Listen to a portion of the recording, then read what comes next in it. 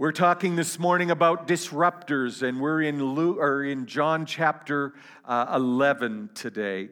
A disruptor is someone who stands up and interrupts and says, this is not the way things should be. This isn't the way a system should treat its people. We have to do better than this. Disruptors can often be misunderstood, can often be accused of being rebels without a cause, but they are a people who refuse to accept the status quo, especially when that status quo steals strength, when it tramples people underfoot. They are people that refuse to see their fellow men in chains, in discomfort, in pain, living something less than what God intended them to be. History eventually calls them reformers or emancipators, researchers, inventors, educators, entrepreneurs, leaders, visionaries, and pioneers. Their contemporaries often call them troublemakers, insurgents, rebels. Disruptors like Moses, born an Israeli but was raised in privilege and in the court of the Egyptian king Pharaoh, but saw an Egyptian mistreating a Jew and said, this ought not to be. And so he killed the Egyptian and ran away as a fugitive until God got a hold of him 40 years later, sent him back to Pharaoh's palace to knock on the door and said, let God's people go from their oppression. Medical pioneers who watched their generation die of illness and disease that had been accepted as part of life and yet said, this isn't the way people should die. And they worked tirelessly to disrupt the tried and true order of things. People like Banting and Best, Curie, Pasteur, Edward Jenner. People who fought against slavery, racial injustice. Disruptors like William Wilberforce, Frederick Douglass, Harriet Tubman, Lincoln, Martin Luther King. Disruptors, people who dare to go into the impossible circumstances of their day and to fight to make sure that chains were broken, that justice was extended to all, that sickness didn't wipe out a generation, and that tyrants did not stand tall in the place of destruction. I want you to know that in your spiritual DNA, there is a disruptor gene. And it's been placed carefully in you by a God who wanted you to be a warrior, wanted you to be a disruptor for good, for God, for your generation. In you resides an ability to see darkness threaten and intimidate people, sin wreak havoc, and a community of the gates of hell stand up and you say, this ought not to be. I can't stand for this. John writes in his first letter to his friends that the Son of God came to destroy the works of the devil. That DNA has been transferred onto you when you accepted him as your Lord and Savior. You are sent to destroy the works of the devil. It's reflected in the story that is told of Jesus in John's Gospel, chapter 11. There was a family, 2 sisters and a brother, who were hospitable to Jesus and his entourage. Mary, Martha, and Lazarus. And Jesus became very close to this household and made many trips to visit them during his ministry. And our text opens with Jesus being away from home base and on a missionary tour, and word comes to him that the brother, Lazarus, was very sick. And the women who had witnessed the healing power of Jesus and had believed that Jesus loved their brother so much that he would leave everything that he had and was doing and would come to them right away and save this young man's life. Our text opens with the messenger arriving where Jesus was and the reaction that Jesus has. Chapter 11, verse 4. But when Jesus heard about this illness, he said, Lazarus' sickness will not end in death. No, it happened for the glory of God, so that the Son of God will receive glory from this. So although Jesus loved Martha, Mary, and Lazarus, he stayed where he was for the next 2 days. And finally, he said to his disciples, let's go back to Judea. Desperate situations come wrapped up in time restrictions. Something has to be done now. Come immediately. Act quickly. But Jesus never frets about the time. We do, but he never does. Without a doctor's note or without a diagnosis in front of him, Jesus declares that this story will not end with the premature death of his friend and Lazarus. God will be glorified. The Son of God will be acknowledged for who he is. I know what the end of this story is, and it's not ending now. With that, Jesus continued to do the good and continued to do the ministry that he was doing for another 2 days. At the end of that 48 hours, Jesus says to his team, okay, now it's the time. Let's go back to Judea. Let's see Lazarus. Now, there was a different difficulty that was going on at that time as well. You see, any disruptor will encounter only two kinds of audiences. There will be people who either love you or people who hate you. There's no fence sitters when it comes to disruptors. And Jesus had a great number of haters. The disciples reminded him of that fact that only a few days before, when they were in that same area, the Judean region where Lazarus lives, that there had been a group of people who were plotting to stone Jesus to death. And the question was, you can't seriously be thinking of going back to that dangerous situation now before things have had a chance to cool down. We have to think this through. There has to be another option. Disruptors follow the lead of the Savior. They don't pay very close attention to the headlines. They don't get intimidated by the circumstances or by people who are misusing and abusing their power. They are on a God mission. They walk by faith and not by what they see, not by what they hear. The answer that Jesus gave to the disciples ignored the plot to kill or those who were involved. His focus was the man in need. He says, our friend, and that is a very significant phrase, our friend, Lazarus has fallen asleep, and now I will go and wake him up.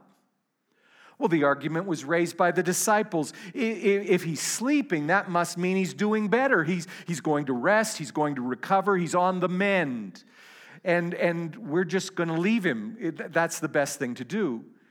And it wasn't at all what Jesus was saying. And so he spoke more plainly. He looked them in the eyes and he said, Lazarus is dead. Now that was a bit confusing because he had said this won't end with death. But he's looking them in the eyes and he's saying, Lazarus has died. This isn't a mistake. I'm wanting you to understand the power, the authority that is resident in the kingdom and soon will be released to you.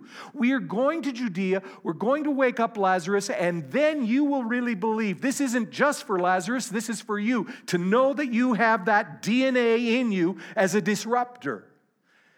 That's you too. That's who you are.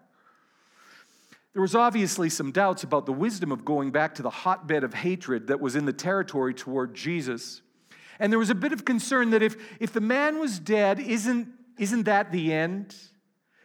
What's the good of going there now?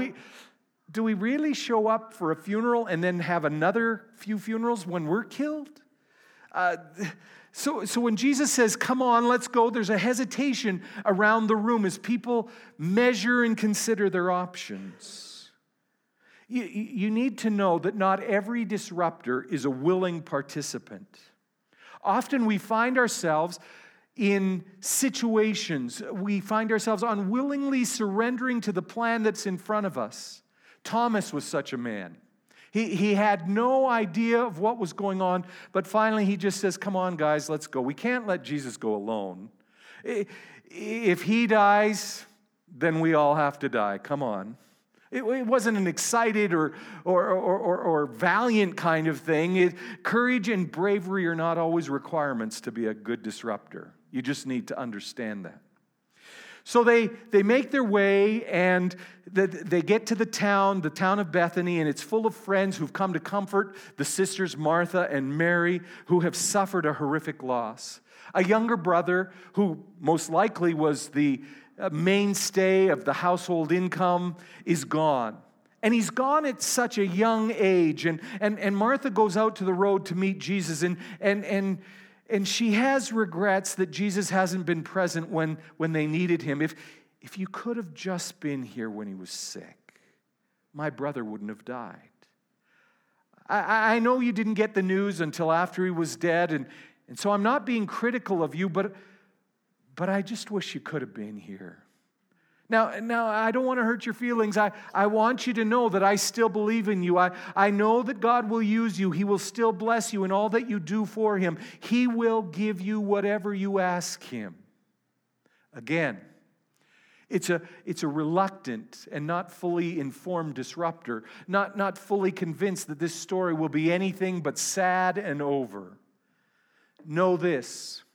Disruptors are hardly ever the most talented people in the room. Not often are they the wisest or even the most brilliant minds that are present.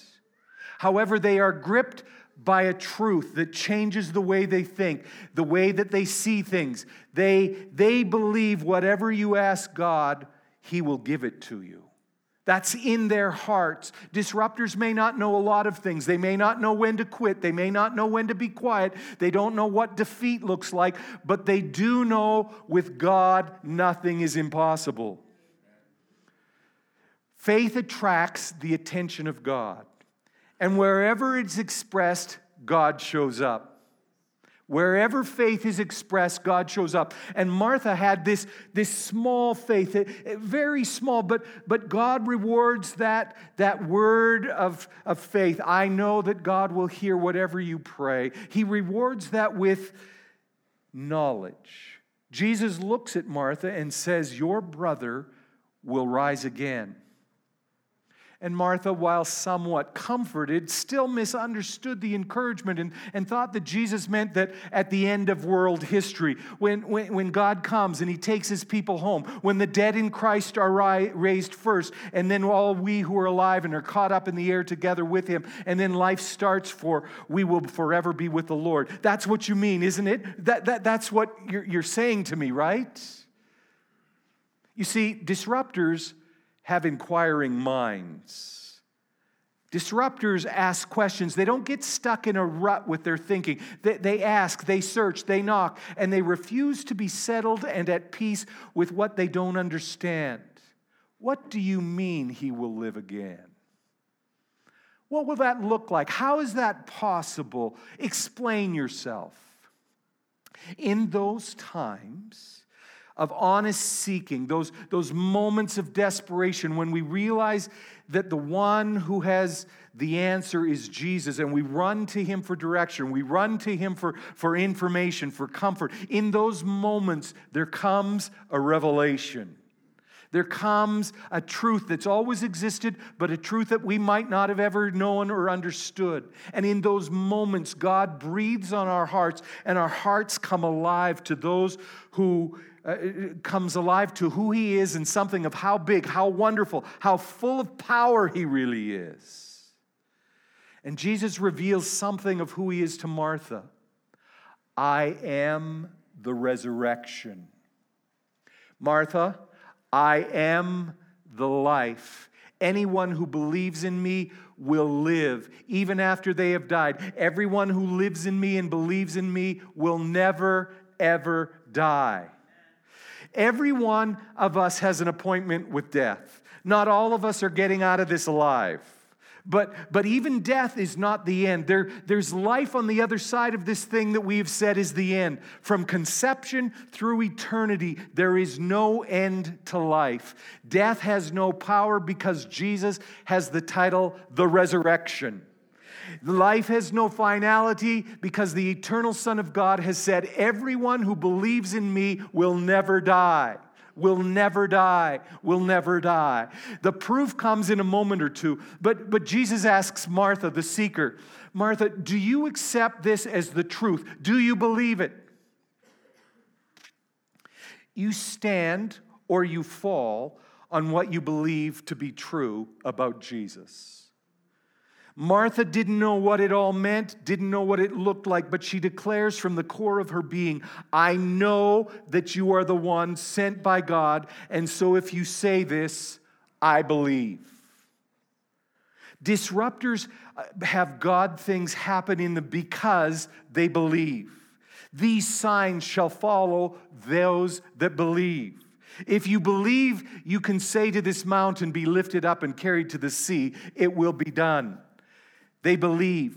We could spend so much time in this chapter because Jesus not only shows who he is here, but shows us where we come from and who we are and in the here and the now. But Martha goes back to the house and she calls to her sister Mary and says, listen, Jesus is on the edge of town and he's wanting to see you. And so Mary gets up suddenly and without explanation, and many of the crowd that are in the house follow her, wanting her not to be alone at such a vulnerable time in her life. And Mary gets to Jesus and she's crying and she says the same thing to Jesus that her older sister had said, if you'd only been available. If you could have only been here, I know that this story would not have ended in this tragic way, but see the reaction that Jesus has. Verse 33, when Jesus saw her weeping and saw the other people waiting with her, a deep anger welled up within him. And he was deeply troubled. Where have you put him? He asked. It seems like a strange reaction to have to a very normal expression of grief. Who gets angry at mourners who are weeping at a funeral? Who's deeply troubled by grieving people expressing their emotional pain? But the text says that in the midst of the weeping, in the middle of all the wailing, deep anger welled up and that Jesus was deeply troubled. We don't know what to do with anger. We think it's a bad emotion. Anger should be rejected. We should be passive, accept whatever comes our way. We should live que sera, sera. Whatever will be, will be. But Scripture says you can be angry. Just don't allow your anger to take you to sin. Let it motivate you to see the strategy of God. Let it be a motivation to break chains that are around you. There's this beautiful spiritual gift called discernment. The ability to tell what the power, what the influence is behind things that are done, things that are said, what motivates people. And the anger of Jesus is discerning and directed at the tyranny of Satan, who is the master, the author, the one who deals in sorrow, deals in death through the entrance point of sin. Jesus knows that this is not the picture that was meant to be. The original design never called for death, never called for sickness, sorrow, or distance between God and his creation. The understanding of what had happened and why it had happened, the violation of the will of God by the evil enemy who would dare come into this friendship circle of Jesus and take away a beloved friend, troubled, agitated, stirred Jesus to action. Take me to where Lazarus is laid. Let's deal with this injustice. Enemy, if you think that I'm going to glibly accept this as the outcome, as the final say, as the way things have got to be, then you don't understand my declaration. I am the resurrection. In the place of death, and I am the life in the place of dark separation. You have stolen life that was not yours to steal. You think that you have won and the battle is over, but I have news for you. Take me to the tomb. I pray that same anger over things that are not as God has intended them to be will come and will grip you, make you wholly angry, and stir and agitate and trouble you to the place of doing something about it. I stated earlier that disruptors are misunderstood. Jesus gets to the tomb and the crowd sees that there are tears coming down his cheeks. And some said, oh, isn't that so precious? How deeply he loved our dear Lazarus. Well, he wasn't crying because Lazarus was dead. He was going to bring him back to life, so that can't be the case. And others said, he ought to be crying with shame. He thinks he's such a big deal. He thinks he can do anything. He healed a blind man around here once, but that was no help to Lazarus. He should have, but I wonder if he could have helped our friend. Again, not the reason for the tears. The tears came because no one but Jesus could understand the sad state of mankind, how it had deteriorated from the beauty in the creation at Eden's garden until now, where Satan prowled around like a roaring, destructive, out-of-control lion, taking life any old time he wanted and any old time he felt like. This ought not to be, Jesus said. And the anger builds as Jesus makes his way to the tomb. And as he arrives, he instructs the men to roll the stone away from the entrance. Martha's flabbergasted. She can't believe it. You can't do that. He's been buried for 4 days. The stench will be horrendous. This story, this last chapter of Lazarus can't be redeemed.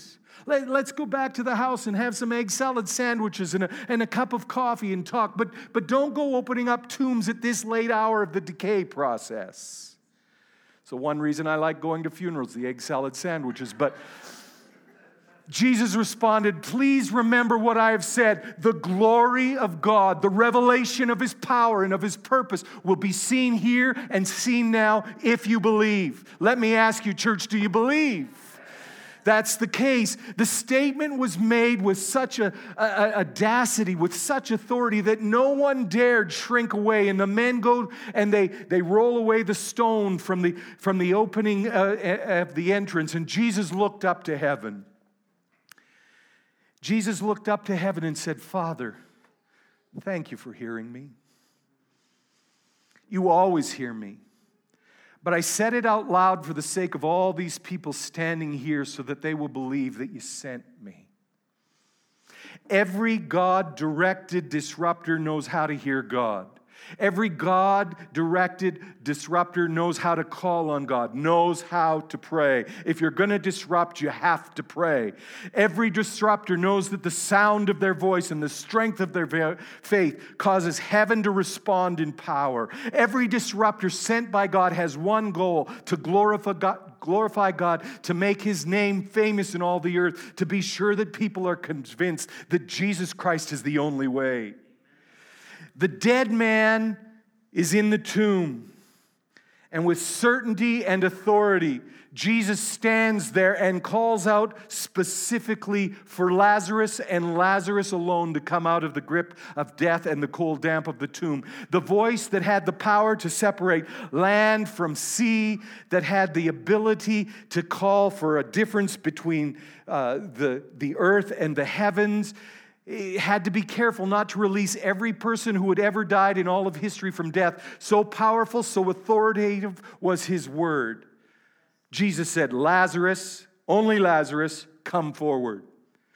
That same DNA is in you and needs to be activated by the authority of God's word. And that power of the Holy Spirit who is present here today and wanting to make sure that you are freed from grave clothes that hold you as a captive who believes that you can't, that you won't, that you don't make a difference to the people in your world. By your name, Jesus commands this morning that you would be unwrapped from the grave clothes and free to disrupt the evil plans and schemes of the one who terrorizes your field of influence. Lazarus, come forth, and he does.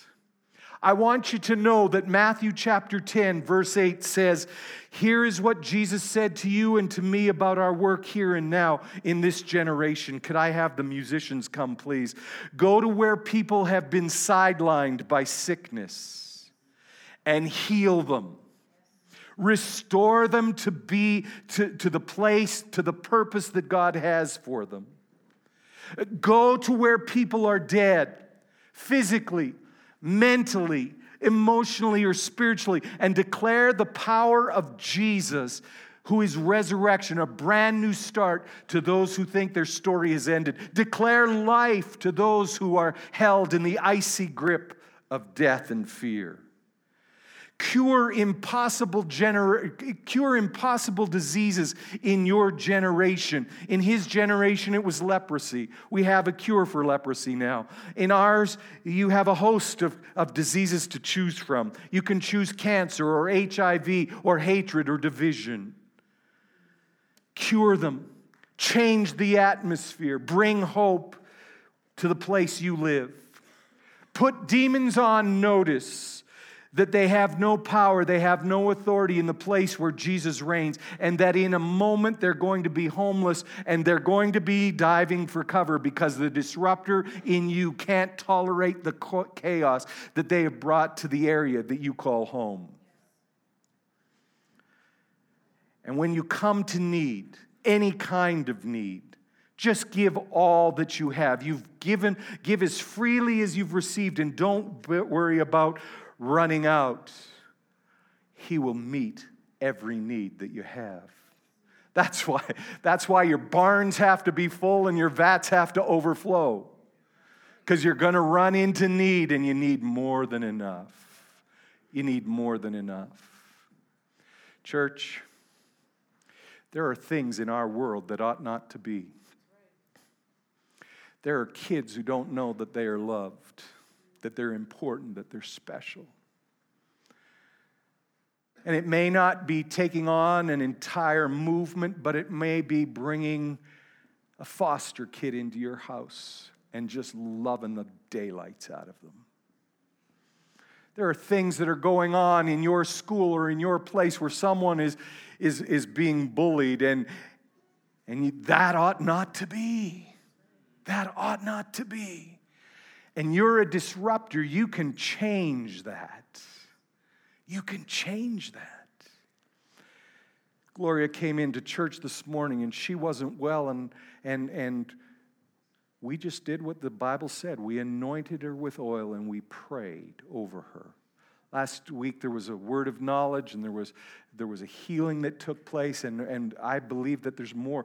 But more than all of that, I want you to know that in your DNA are the genes for disrupting the evil works of the enemy. Will you stand with me, please? Will you stand with me, please? You've been brought to the kingdom for such a time as this. You're not here by accident. You're not here because of fluke. God knew who you were before you were conceived. He wrote purpose into your life. And so right off the bat, I come against every spirit of fear that is like a grave cloth that's wrapped around you, that keeps you back, that keeps you inactive, that keeps you from getting angry at what you should be angry at. I come against that fear right now in the name of Jesus. I release you. I pray that the peace of God will flood your heart and your mind in Christ Jesus, and that the Holy Spirit of God will help you sort through the emotions, will give you a brand new discernment to know what to do, when to do it, and how it should be done. I come and I release courage in you right now to step up, to be the man, to be the woman, to be the Christian that you were meant to be. To say this thing ought not to happen, and to go after it with the fury of heaven. I call on you to declare that the heaven is going to come down where you live. Heaven will come down and touch the earth, touch the people where you are. You have DNA in you that belongs to God, and with God nothing is impossible. I dare you to believe. I dare you to stand up with the belief of God that nothing is impossible. I dare you to go up to those that are sick in your world and anoint them with oil and pray the prayer of faith and believe and not give up until they are up and well. I pray that you would have the ability to say with strength and with conviction, roll the stone away. We're going to do business here today. I declare this morning that this year that is in front of us is a landmark year. It's a year when we do things. I declare that it's not only going to be here in Calgary, but Strathmore is going to shake under the work that God wants to do in you and through you. I declare that this is a lay revival, that it's not leadership-led, but it's men and women of God going into the places where they live and doing the works of God the way He meant it to be done. I believe it with all of my heart. I believe that the only thing that we need to do is step up to our call. Step up to the place where we are called by God to be the sons, the daughters, the people who disrupt the enemy's plans and purposes. Will you put your hands out?